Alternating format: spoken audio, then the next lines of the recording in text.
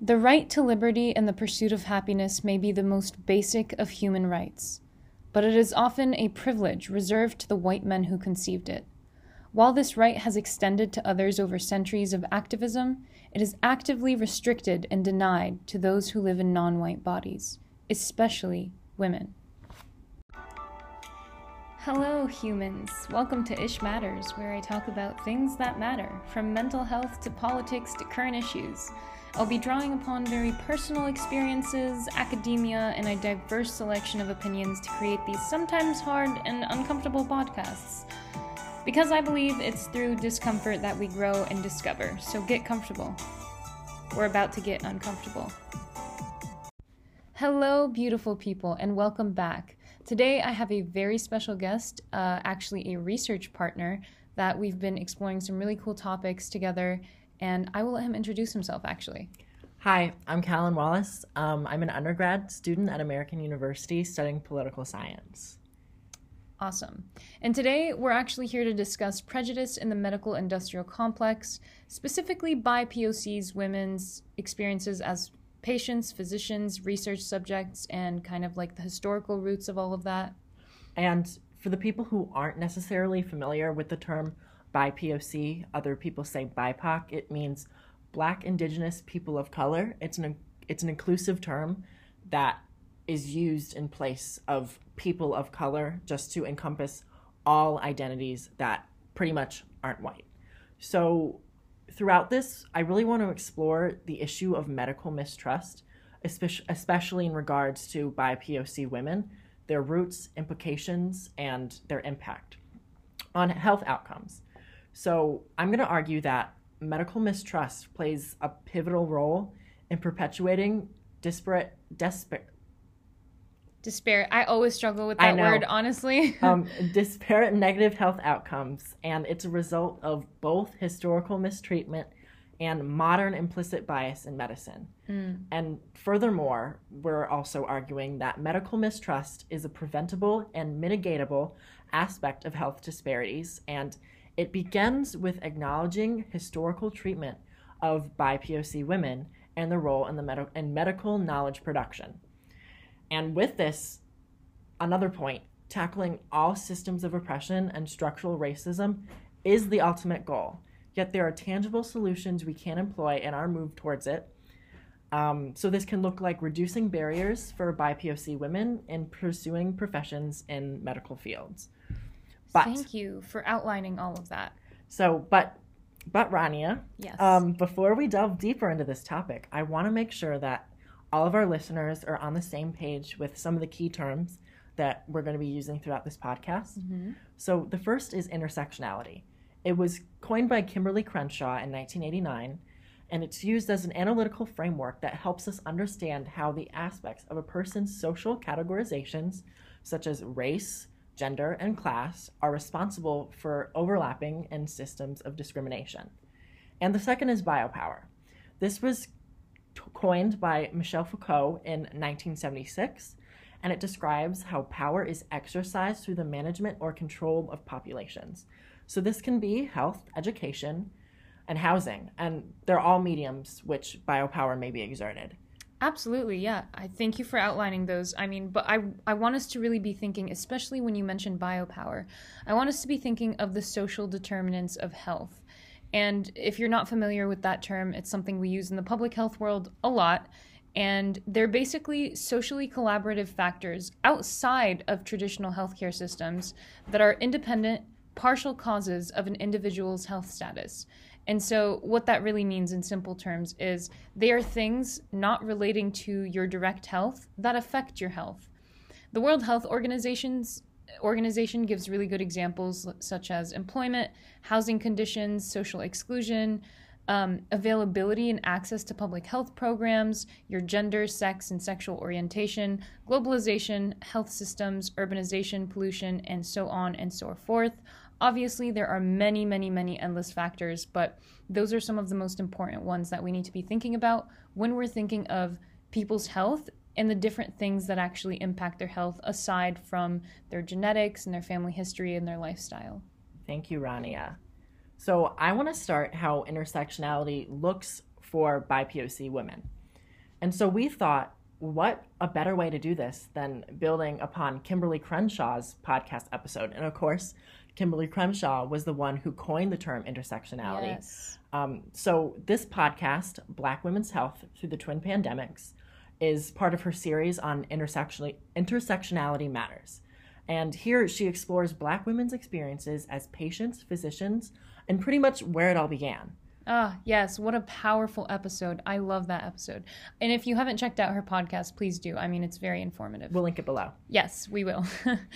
But not only do we get some insight into Black female physicians' experiences in their field in this episode, but we also get to know how Black females in general have been treated in the medical system throughout U.S. history. And I want to specifically start by talking about the death of Suzanne Moore, which actually Kimberly Crenshaw uses as her starting point as well. Because it's a more recent example of how intersectionality can be fatal. And one more person might, I think more people will resonate with Dr. Suzanne Moore's deaths rather than going back directly to historical examples and starting there. So for those of you who aren't familiar with Dr. Suzanne Moore, she was a Black American physician who lost her life in December 2022. And all of a sudden, yes, we'll treat your pain. You have to show proof that you have something wrong with you in order for you to get the medicine. I put forward and I maintain if I was white, I wouldn't have to go through that. So that was actually a really tragic clip from Dr. Suzanne Moore's last words before she passed. I mentioned before inserting the clip that it was December 2022. I actually meant December 2020. This was kind of early on in the pandemic, but wow, it's such a powerful, powerful clip. But yeah, Dr. Suzanne Moore, like many other African Americans, had died after infection of COVID-19, which could have very well been prevented if the medical team had actually listened to her. She did not die because her condition was inherently worse than her white counterparts, nor did she die as a result of an unpreventable progression of her symptoms. She died because physicians failed to view her as a credible source of information for what was going on inside of her own body. When she expressed pain, they accused her of being a narcotic-seeking addict. When she pleaded for treatment for her worsening condition, she was ignored and told to go home multiple times. A Black woman doesn't feel pain. No, she doesn't require or deserve the same treatment as her white counterparts, and she is left to die in silence. Those are the kind of stereotypes we see, and they are fatal, and they exist. And they're hard to hear, but we need to talk about them. And again, if she's not silent, she is deemed aggressive. And if she speaks, she intimidates. And even in her dying body, I mean, you can hear it in her clip. She is dying. She's still viewed as a threat and a narcotic seeking drugs. And of course, that experience is paralleled by the experience of many BIPOC individuals, men and women, where their bodies are policed, disregarded, and left to wither, all justified by racist and sexist stereotypes, which we really, Callan and I, want to highlight in this episode. And these stereotypes that we're referring to, they're not a recent manifestation of racism, nor are they merely a historical issue. Women of color endure everyday exposures to stressors of belonging to a socially marginalized group, all contributing to something we call weathering, which is, if you're not familiar with the weathering hypothesis, it suggests that Black women's bodies age faster and experience a physiologic wear and tear due to chronic stress linked to racism and sexism, their intersectionality. The weathering hypothesis offers an explanation as to why Black women suffer worse health outcomes and higher rates of premature death than their white counterparts, but that doesn't mean it's not preventable. Yes, as Callan mentioned earlier, of course that tackling systems of oppression is the ultimate goal, but we can't achieve that now. It's not an easy or short-term process. But in the meantime, we can learn about what ways we can make their health better. And that starts by listening to them. So all of this, along with the lack of adequate medical care, contributes to what Crenshaw calls the Black woman's erasure. And I think that's very powerful. So, you know, I feel like this goes back a very long time, and I know that Callan has an opinion about where this all starts, so I'll let Callan jump in and say something. So even as late as the 1990s, medical students learned genetic differences in race, and even now, medical students in practice are given 2 pieces or more of information about a patient, their age and their race, and not much else. How then will they interpret data suggesting that Black women suffer some illness at higher rates, any given illness, without being taught about social determinants of health and weathering, as Rania mentioned, an implicit bias? They are only left to assume that it is in fact a genetic difference. The colonization of medicine runs deep, and understanding the history of Black women in medicine is essential in moving forward. Without knowledge of how medical knowledge was produced in the first place, we cannot effectively challenge the false assumptions, and we can't correctly educate the next generations of physicians. Yeah, I completely agree. I mean, we see that class, education, social status, and geography all have not insulated Black women from experiencing the intersectionality of sexism and racism. And this is all compounded by the injustice that was, actually, I like this term, it was dubbed misogynoir in 2010 by a Black feminist called Moya Bailey, as she addressed the misogyny and racism directed towards Black women in pop culture. But I think we can use this term more generally now, because Black women have always and continue to suffer tragic health outcomes and preventable and premature death due to this intersectionality.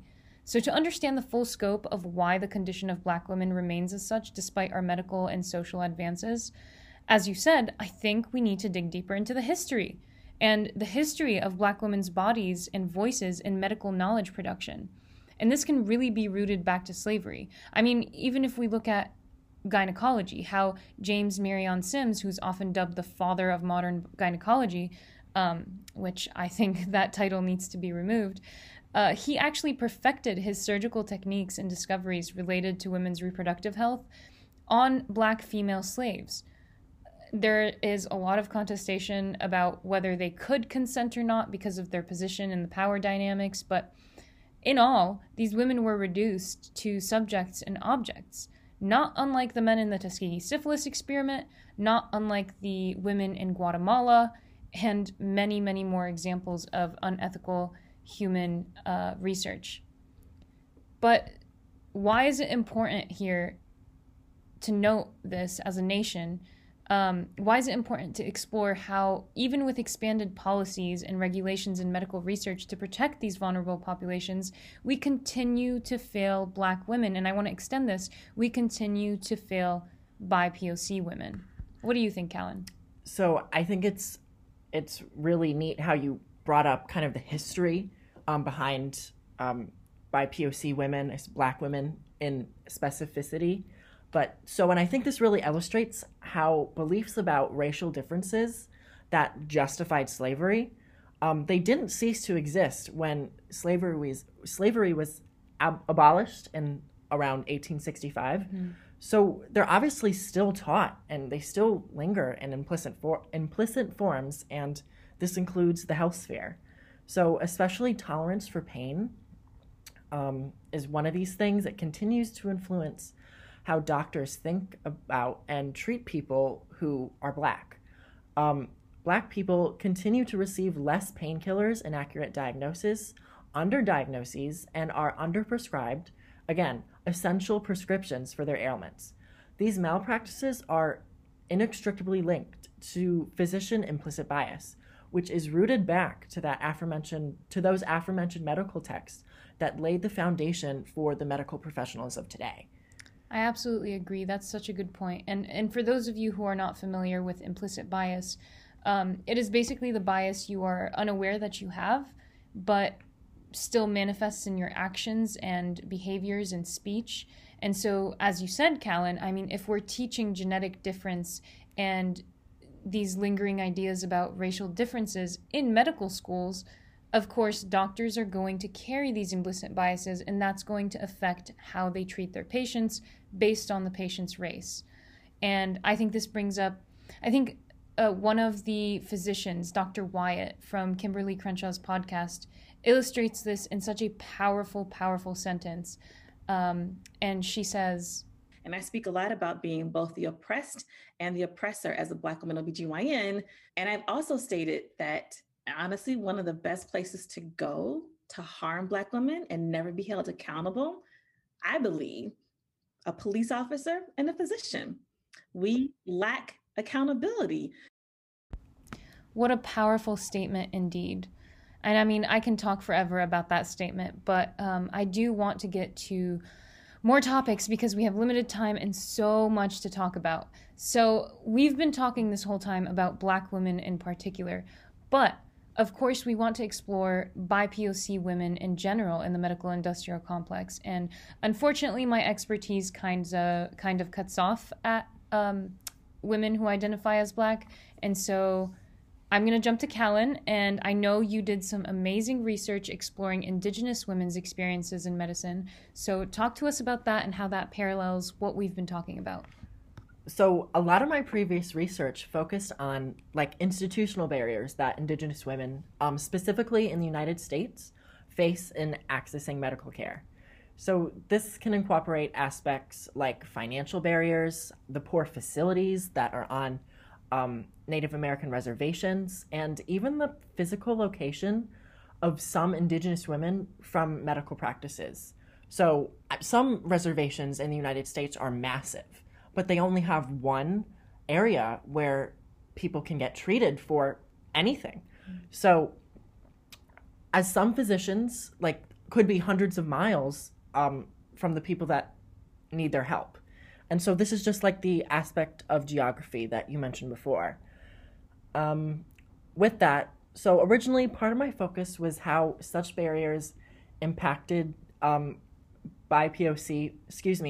Indigenous women, specifically their access to abortion and reproductive care. And of course, the hurdles of abortion and reproductive care can be felt by pretty much all women across lines of class and race. But because of intersectionality, it restricts even further. And it's been severely restricted and undermined by countless state legislatures who seek to overturn the landmark ruling of Roe v. Wade from 1973. So for Native American women, this impacts them arguably more than any other demographic. I'm so sorry to interrupt, but I am personally not familiar with Roe v. Wade. Do you want to kind of explain what exactly that is? So Roe v. Wade was the landmark ruling that Jane Roe she went to the Supreme Court. She wanted to get an abortion. Texas law wouldn't let her. Appealed up to the Supreme Court, and they ruled in favor of Jane Roe and kind of legalized abortion in the United States. Now, in subsequent years, this has obviously been restricted, and it is actually being restricted a lot in 2022 and 2021 last year by state legislatures. So pretty much today, in some areas, Roe v. Wade is in danger of being overturned. But I'm glad you asked that because those restrictions can be seen in the federal government too. Now, 26 states prohibit abortion coverage, and plans offered through the public option known as the Affordable Care Act or Obamacare. And so obviously the Affordable Care Act is for all Americans who can access it. But so you consider that and you're like, wow. Supposedly. Yeah, supposedly. You're like, wow, that's not good because it overwhelmingly affects lower income women because lower income people are the ones who are predominantly on Obamacare. But then consider this. A lot of Native American women who are too lower income as well get their health care through the Indian Health Service or IHS, which it's a government mandated health care that's existed long before the ACA that people tend to forget about. And it's provided to certain federally recognized tribes as a sort of reparation for their historically atrocious treatment by the U.S. government. Again, nobody talks about the IHS. Honestly, I'm not familiar with it. Yeah, it's similar to the Affordable Care Act in that it's a public option. Right. And because those 26 states that I mentioned that prohibit abortion coverage through the ACA, the same goes for the IHS because it's also federally funded. Wow. So it's subject to the same policies that restrict Obamacare recipients from using their plans to receive abortions and other reproductive care. Wow. Talk about the difference between equality and equity, right? Yeah. That's really important. So correct me if I'm wrong, but isn't it also true that the U.S. government forces Indigenous women to be sterilized. I'm not completely sure. Again, I'm not an expert on the subject, but I think you mentioned it at some point during our conversations and research. Yeah. So as recently as the 60s and the 70s, the IHS, yes, the government, sterilized up to 25% of Native American women who were of childbearing age without their consent. And so although this explicit practice has stopped per se in the United States, quote unquote, yeah, at least to the what government officials say, Native American women are still subjected to grave disparities in reproductive care. So when they didn't want reproductive care, they were forced to get it. Now when they want it, they can't get it because of the law. Wow. Now just look at that dichotomy. And I mean, I feel like we can see that with Black women as well. Absolutely. And Hispanic women. Yeah, absolutely. So all this brings me to my final point about Indigenous women. So, and for BIPOC women in general, right, obviously. So allowing BIPOC women to exert control over their own bodies and their own endeavors affords them, quote, too much power in society. And this would obviously end up in turning the racist or white supremacist gendered hierarchy upside down. And for the people in control of the hierarchy right now, the white men at the top of the government, this is unacceptable. So they're going to keep on doing this. Because this runs deep. I mean, this is exactly what we're talking about when we talk about biopower, right? Yeah. And how Crenshaw mentions that policing women's bodies, BIPOC women's bodies, happens in the criminal justice system, but also in the healthcare system and the economic system and the political system. It's everywhere. I mean, I think, if anything, this is a great example of how intersectionality and biopower come into play together to just keep these women down in society in all aspects of life. But I mean, thank you. That was such a wonderful overview. I learned so much. And I just want to touch on this. This is one of the reasons that I'm so glad that we're working on this together, Rania, because obviously I'm a political science major looking more at legal stuff. And you're pre-health, correct? Yeah, public health. Public health. So the way that intersects, another form of intersectionality, I can look at it from the lens of like the law, but you can kind of look at it through the lens of health itself, and we can bring that together in like an anthropological kind of lens that encompasses everything. Right. I think it's so important because when I read my studies and in my readings in class and such, you know, before I got to health policy, it was all about health outcomes. So I just get the consequence. So I'm just studying, okay, these women suffer at higher rates of this, this, and this. But I don't really get the why and the what's being done. And I mean, that's where you come in. I think that's why we're such great partners. Yeah. We complete each other. Aw, that's so cute. Thank you. But I mean, yeah, you bring up such good points. And honestly, we could just clearly see how medical mistreatment in any sense leads to medical mistrust, because I'm sure just like Black women and just like many other women of color, BIPOC women, they lose trust in the medical system when the medical system is hurting them. Absolutely. And this extends to all women who experience this and all humans who experience this. I mean, even if you are a male and you go to a doctor and you face fat phobia, or you face someone you know who is homophobic, you're going to lose trust in that medical system. And Crenshaw even states how women specifically, their intersectionality explains how subordination of women is intensified by the disempowerment of belonging to a minority race and population. Again, intersectionality. And this is visualized through political, economic oppression, all kinds of oppression, as we just mentioned, and contributes to their disparate health outcomes. And I mean, I think this is why we need to talk about implicit bias, because it plays such a big role, right? Yeah, so exactly. Implicit bias is an unfortunate, but it's an important truth that we have to explore, because it obviously plays a role into medical mistrust. The two can't be looked at in isolation. But doesn't this take both the patient and provider? Because I'm pretty sure that physicians can give us a little more insight about how their intersectionality has shaped their own experiences in, again, the white male-dominated field. Because just like politics, like I mentioned before, it's a white man's game.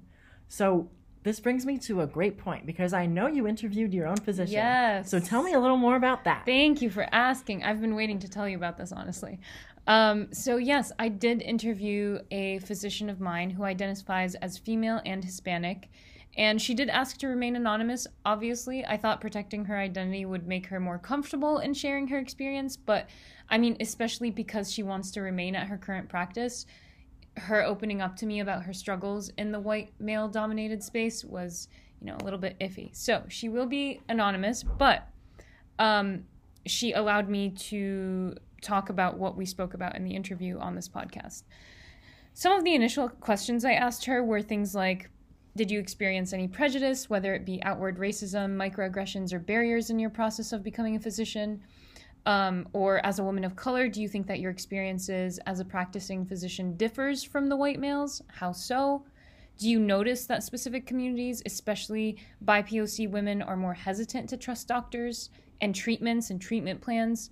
And do you ever feel like patients doubt your ability as a physician due to your gender and race? So general questions along those lines. Well, I guess they're not very general, but questions along those lines. Tell me about her answers. Yeah. So actually, they were really hopeful and positive for what I was expecting.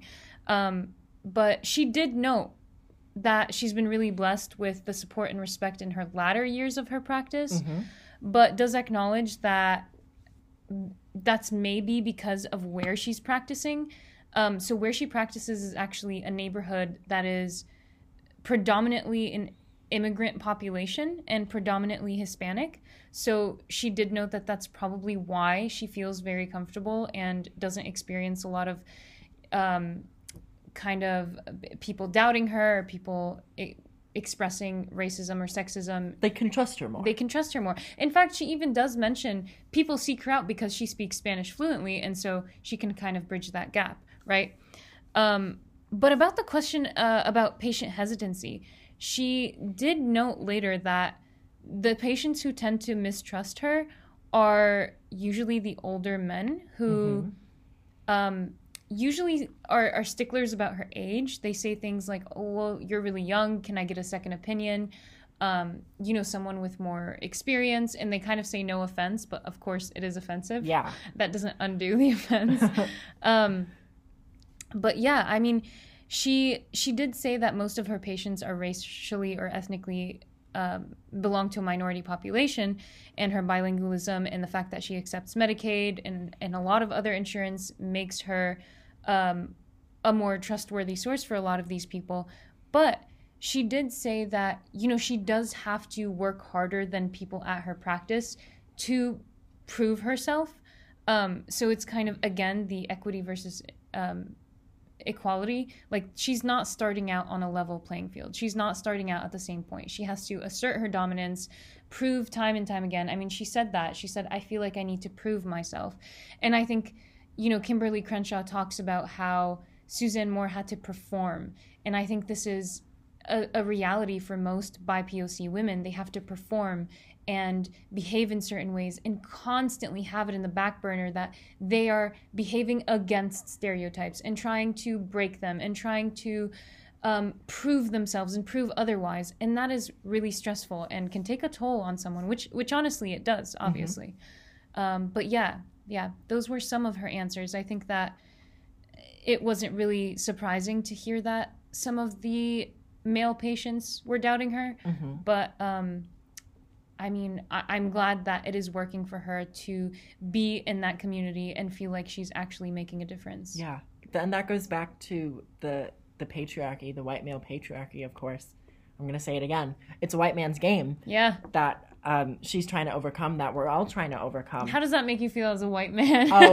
Well, I mean, honestly, as a white man, and I feel like this might be like a stereotypical, especially around this campus, but it really is the truth that I have so much power. Yeah. But I have to use it to uplift other people. Right. And it's easy. It's much easier said than done, because it's a lot of work to actually do. But I believe that even beginning to talk about this kind of stuff and recognize it is important in getting other people to know. Because imagine if a bunch of people listen to this podcast and they're like, wait, I never thought about that before. Yeah. I mean, wouldn't that be awesome if they went out and they did something about it? I mean, that's the point of Ish Matters. This is why I talk about things that matter. Because Ish really matters, doesn't it? Yeah. And okay, so you bring up a really important point. So education, that's what we're all about. Let people know.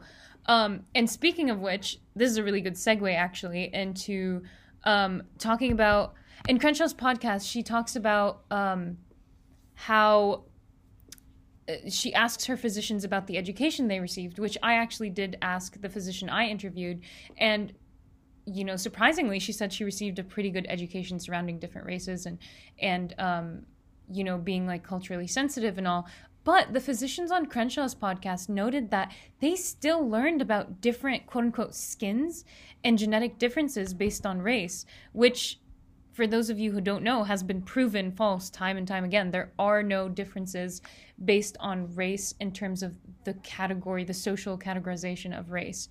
In fact, less than 1% of genetic differences do not fall into racial boxes. Also, tangent. Lawmakers, not biologists, have invented the social categories of race. Yeah. And so we are taking what lawmakers and politicians have created and calling it science.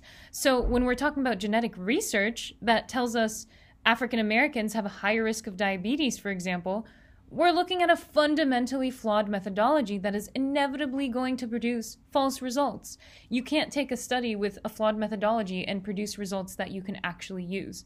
And I mean, this kind of genetic research assesses genetic differences merely based on social identity, the box you check when you go in to fill out a form, which is a socially constructed idea, not a difference in genome.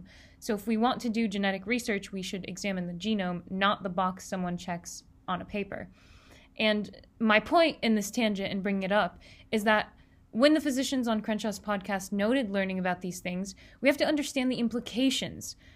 Implicit bias is not benign. It's produced in medical schools where they learn outdated science that informs their knowledge about racial differences. And then basically that's how they behave as physicians later. That's how they treat their patients. And again, it's not benign. This is fatal, and we see that with Dr. Suzanne Moore. Absolutely. And millions of other BIPOC women. They die as a direct result of not getting the care they need. So I was wondering about when you interviewed your physician, how does she address health issues of BIPOC given her familiarity with those structural roots in health disparities? So I know you might have said that you were going to ask her about that. I did. Thank you so much for bringing it up. I actually totally forgot. But so I asked her, basically, when someone comes in, say with asthma, right?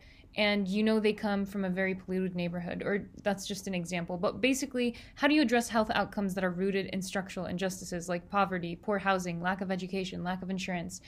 And I was really pleased to hear that, first of all, she does agree that there are certain trends and patterns that she can pick up on from people who come from certain neighborhoods. They tend to experience similar health outcomes. But she said she always tries to take an upstream approach. That's a public health term, by the way. Do enlighten me, please. Okay, yeah. So an upstream approach is, rather than looking at the illness and giving you medication for the illness, yes, we do want to treat that, but we look at the illness and we try to say, okay, what is making this happen? What is making it worse? And what is making it stay? And that is an upstream, going down and picking at the root, right? It's kind of like exactly how public health started with Jon Snow, if you're familiar with that. Nope. We'll link it below. Another thing to link below. Please make note of that, Callan. Yes. But yeah, she tries to take an upstream approach and educate them about why this might be happening and give them some tangible tips as to how to deal with it, because obviously sometimes you can't fix your own barriers, such as poor housing. You can't just go out and find better housing. That's not a reality for many, especially those from lower socioeconomic classes. But yeah. Well, I will be certain to look up Jon Snow. Okay. And I think with that, we can start talking about why learning about the history of BIPOC women in medicine is so important to preserving and promoting their own health, the own health of BIPOC women. Yeah, absolutely. Sorry, I was taking a dramatic sip of water. But yeah, recent policy, I think it's important to mention, of course, recent policy addressing BIPOC women's experiences in healthcare have made an effort to prevent medical malpractice and unethical research. But I mean, again, why is it in the first place that these women need movements and policies and legal action and campaigns to advocate for equal medical treatment, something so basic and fundamentally human? And why is it that these women fear the very services that have sworn to help them, right? And I think, as you mentioned, Callan, these questions can only be answered by confronting the past and present of these women and their treatment by medical professionals. And to do so, we must confront the medical knowledge production, how it was made, how medical knowledge came to be in the progression and the evolution of it, and how it has actually always accepted race as a factor of difference when it's not. So I completely agree. And it makes me think back to Kimberly Crenshaw's podcast.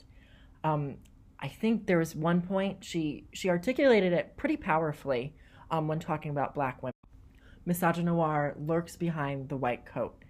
And I think the fluid nature of medicine does not mean that things have changed for all. And this quote really illustrates that. And to further highlight this, I want to present some statistics to you, Rania, the numbers.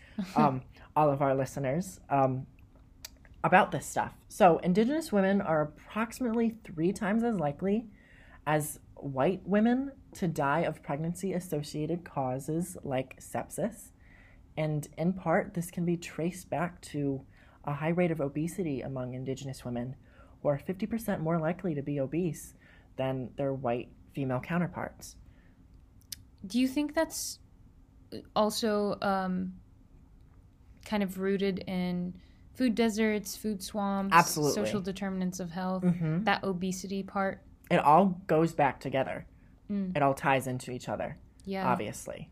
Well, I mean, those are shocking nonetheless. I mean, I knew there were disparities for Indigenous women, but the numbers are tragic given we're in 2022 and have known about this for decades. Yeah, and I know that there are just as shocking statistics for Black women, correct? Yes, I mean, oh God, there's so much research. Not enough, but so much. Still not enough, which says something. But yeah, you're absolutely right. Black women have 4 times higher the rates of pregnancy-related deaths than their white counterparts. They have twice as high an infant mortality rate. They receive less pain management medication. They wait longer in emergency rooms than their white counterparts. They suffer higher rates of heart disease, stroke, diabetes, and just like Indigenous women, obesity. And I mean, that's not because they are genetically inferior. It's because of the social determinants of health we talked about and the lack of adequate treatment. But I know earlier I was talking about genetic differences and how we assess that in medicine. And I know when we were discussing this independently outside of this episode, you mentioned that you found something about medication specifically created for Black individuals who suffer heart disease. Tell me more about that and the implications of race-based medicine, quote unquote. Yeah, absolutely. And so I know earlier when we discussed the issue with race-based medicine, it was from Dorothy Roberts' pieces that we read together, right? Yes. Sorry, I forgot to mention the author. So Dorothy Roberts, she actually has a TED Talk. We'll link it below. Another note, we need to link that below. Yep. She highly criticizes what I was talking about earlier, the idea of genetic research based on race rather than genome. But thank you for mentioning her. But yeah, back to race-based medicine. Talk to us about that. Sure. So in that conversation about Dorothy Roberts' criticism, so we talked about how genetic research groups people by race, expecting to yield information about genetic difference. Yet race doesn't add any relevant information to this, and it tends to play a significant role in the treatment of patients. An example of this is how it mistakenly informs that need for race-specific medicine. The example we mentioned just a little earlier that Roberts explores was Bidil. I'm pretty sure that's how you say it. A medication used to treat heart failure. in self-identified Black patients. She explained that offering a solution to a racial gap in mortality implies the gap stems from racial differences in disease and drug response. This is a critique of the oversimplification of the overrepresentation of self-identified Black patients in cardiovascular illnesses to genetic predisposition. And that ignores those social determinants of health that are in the roots of this disparity. Exactly. I mean, she makes such a good point, and you lay it out perfectly, but just in simpler terms, it's really taking a problem and blaming it on something that's completely irrelevant and then prescribing the solution based on that completely irrelevant scapegoat that you're using. Yeah. Right? I mean, really, that's what it is. Saying that, Black individuals just are genetically unlucky is a scapegoat in a way that you can justify turning a blind eye to the social determinants of health in the systems of oppression and racism and sexism that are actually at play here. But it completely disregards what we actually need to address. And if you're okay with it, I really want to discuss the underrepresentation of BIPOC women in medical research, because I think you brought that up, and it's a really important part of all of this that we haven't touched on yet. So can I go on that tangent, please? Of course you can. Okay. Thank you. Just making sure. Am I going to tell you no? You could. Okay. So you did note that one of the reasons BIPOC women continue to suffer health disparities, despite advances in medicine and legislative efforts and their underrepresentation in medical research, is that. I'm getting excited. I can't talk anymore. What this actually looks like, though, is a lack of diversity in who pharmaceutical industries are testing medicine on, and, who they're hiring as the people who test, the researchers. In fact, the Endometriosis Foundation pulls from some CDC reports, but puts it nicely. That's why I'm using that as my source. Published an article stating that in some research surrounding the treatment for uterine fibroids and cancer included fewer than 5% Black patient participants, even though studies show that Black women are the ones who suffer most from these conditions, which is crazy. And that when it comes to biomedical research, that takes a look at ancestry to kind of determine predisposition. Nearly 80% of participants self-identify as white, non-Hispanic white. So that's saying something about what kind of knowledge are we producing and when. So we go back to gynecology, and, Marion Sims tested all of his tools and procedures on Black female slaves. But now we're talking about modern day research where we no longer need those kinds of subjects to, inflict pain upon without any painkillers. And suddenly we are shifting our focus to those we actually care about, which are the non-Hispanic white. When explaining why this is so significant, I like to use a quote often cited in the business world, funnily enough. You can't manage what you can't measure. And the fact of the matter is, we are not measuring nearly enough of BIPOC women's health and how they react to treatment and what kind of treatments work best for the conditions they suffer most from, especially those who identify as women of color. And that has serious implications on their health that we just need to start talking about. Yeah. I did notice that you said that 5% in that study of participants in that study, only 5% were Black in a condition that overwhelmingly affects Black individuals. Yeah. And so drawing upon that underrepresentation and something that we talked about previously, isn't that underrepresentation also due to, in part, to medical mistrust? Oh, absolutely. Absolutely.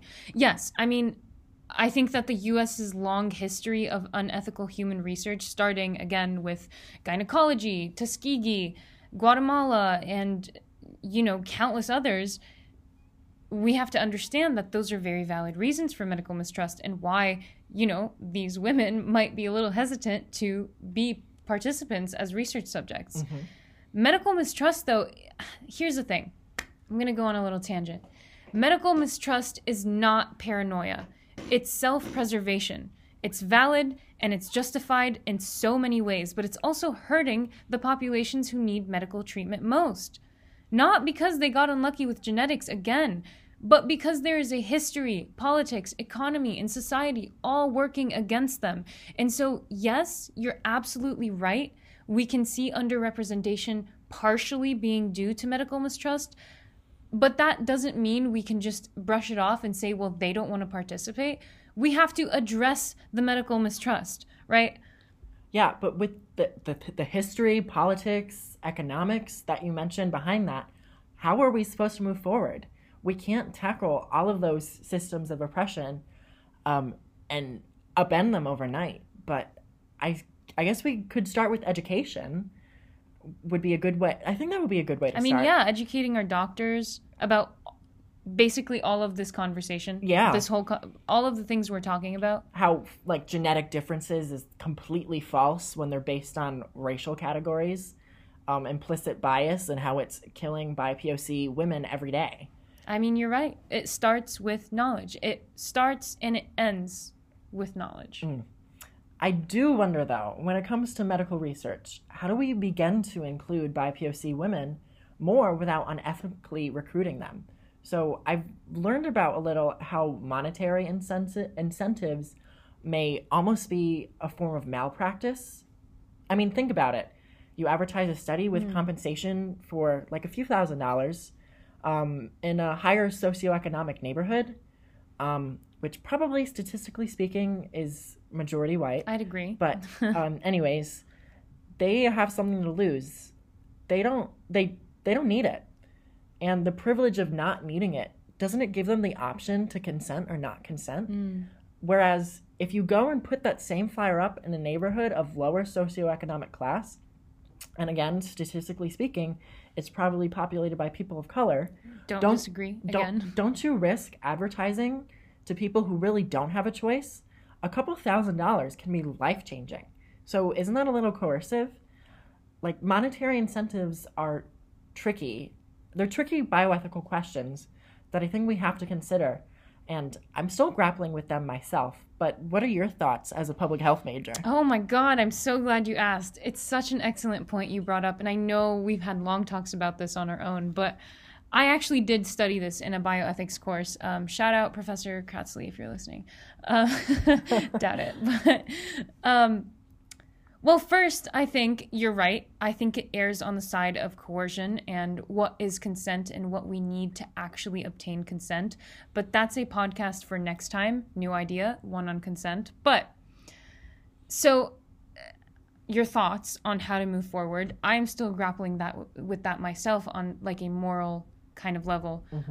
But for actual tangible things we could start doing, we need to advocate for better legislation protecting these vulnerable populations. We also need to address the fact that Black researchers, male and female, are nearly 11% less likely to receive funding for biomedical research compared to their white counterparts. Wow. Which is a big deal because, I mean, if all of your researchers look the same, you might still be a little mistrustful, right? Am I right? But it may seem like an unimportant thing in the grand scheme of things, but including these populations in research as both researchers and subjects in numbers proportional to their prevalence in the patient population of the disease being studied, again, that's important to note, is essential to ensure medications are safe and effective and work on them and are accessible. Most importantly, accessible to them, right? That's such a good point. And I really had no idea how large that disparity in receiving funding for research was in relation to race and gender. And I think that's just another reason why we have to address BIPOC women as patients and as medical professionals, whether it be by physicians or researchers. I guess the fact of the matter is that BIPOC women in slavery and in freedom, they've pretty much suffered silently at the hands of medical professionals. And again, I think you might have said this earlier, but those who swore to protect, to do no harm, to treat them, obviously haven't fulfilled those oaths. The Hippocratic Oath, yes, they have not fulfilled it. They have gone against it, actually, as we heard from the clip we put in earlier from Dr. Wyatt, I believe, I mean, these physicians are hurting these women, and they get away with it because they're shielded by the white coat. But I think you bring up a really good point. In slavery and in freedom, it's really powerful. Yeah, I mean, they promise beneficence, non-maleficence, justice, trusted authority. They promise to do no harm, and yet here we are. It is the 21st century. It is 2022, and they are still doing harm and still being shielded by their white coat. Would it be fair to say that the Hippocratic Oath is more like the Hippocratic Oath? Ooh, the hypocritical. Yeah. Yeah. Wow. Good. That was funny. Thank you. You're welcome. But yeah, I mean, God, where do we even go with this? BIPOC women, they remain sicker, and they still have higher rates of premature death and disparate deaths to many illnesses, all illnesses, I'd say, actually. So how many more women do we have to bury before we listen to them, trust them, and trust them when they say they're in pain? How many more reports of racial disparities and negative health outcomes do we have to see before we trust that sexism and racism are fatal, and how those fatal ideologies and stereotypes lurk violently behind that trusted white coat that we so love and trust? I mean, quote unquote. I mean, do we love it? Do we trust it? Really. No. I mean, maybe as a white man you do. Am I wrong? I mean, speaking from my own experience, I trust my doctor. My doctor's a white man. Right. Yeah.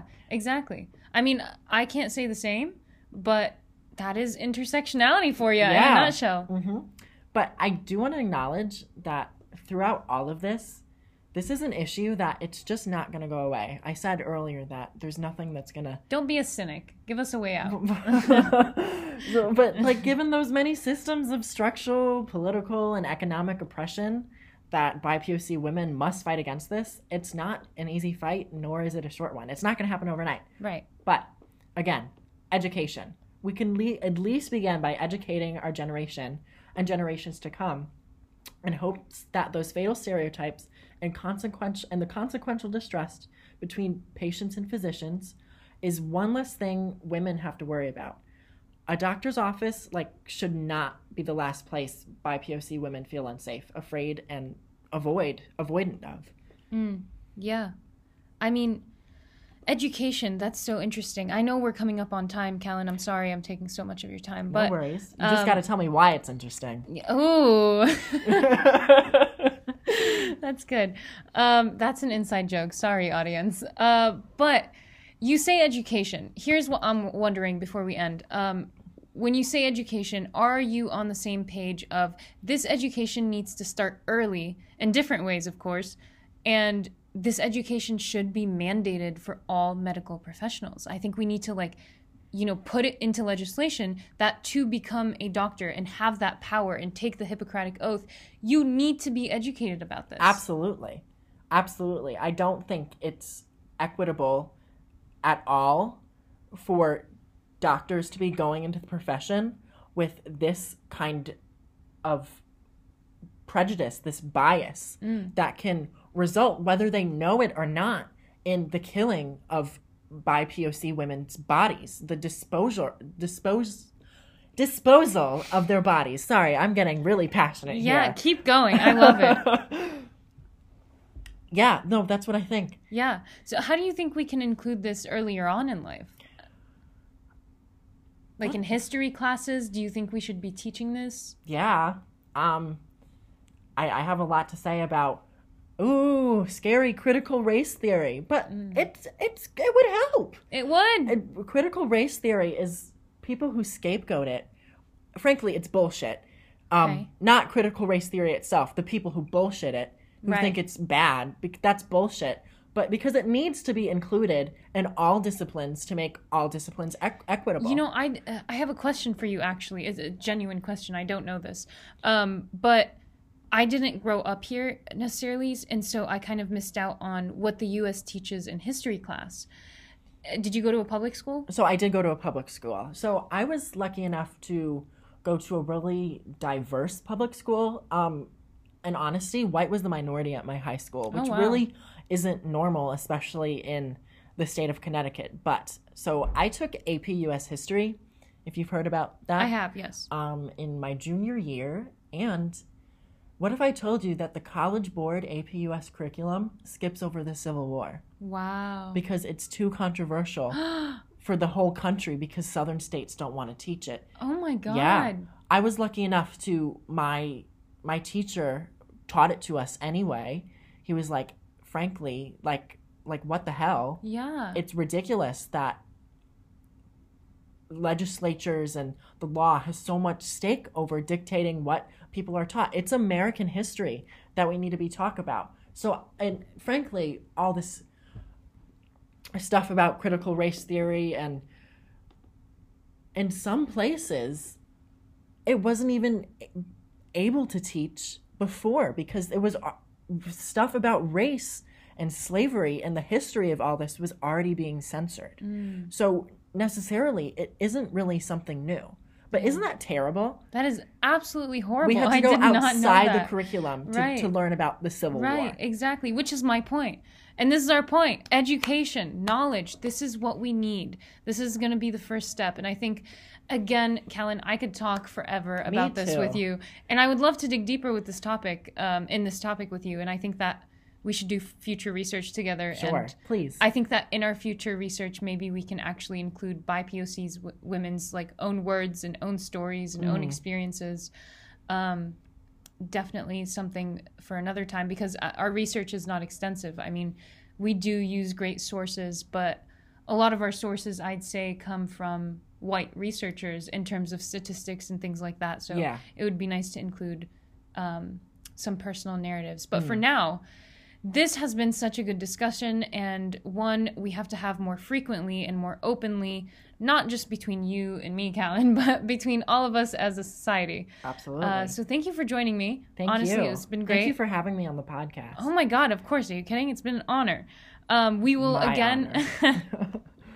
We will link everything we talked about down below. We will link Crenshaw's podcast, Dorothy's work, some TED Talks, and of course our sources that we used for our research.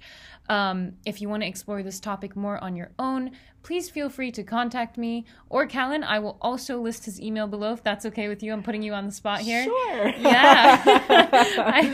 You should have seen his eyes. He was like, please don't do that. So maybe not. We'll discuss it more. But yeah, with that, my friends, stay happy, stay healthy, and stay educated. Until next time. Thank you guys so much.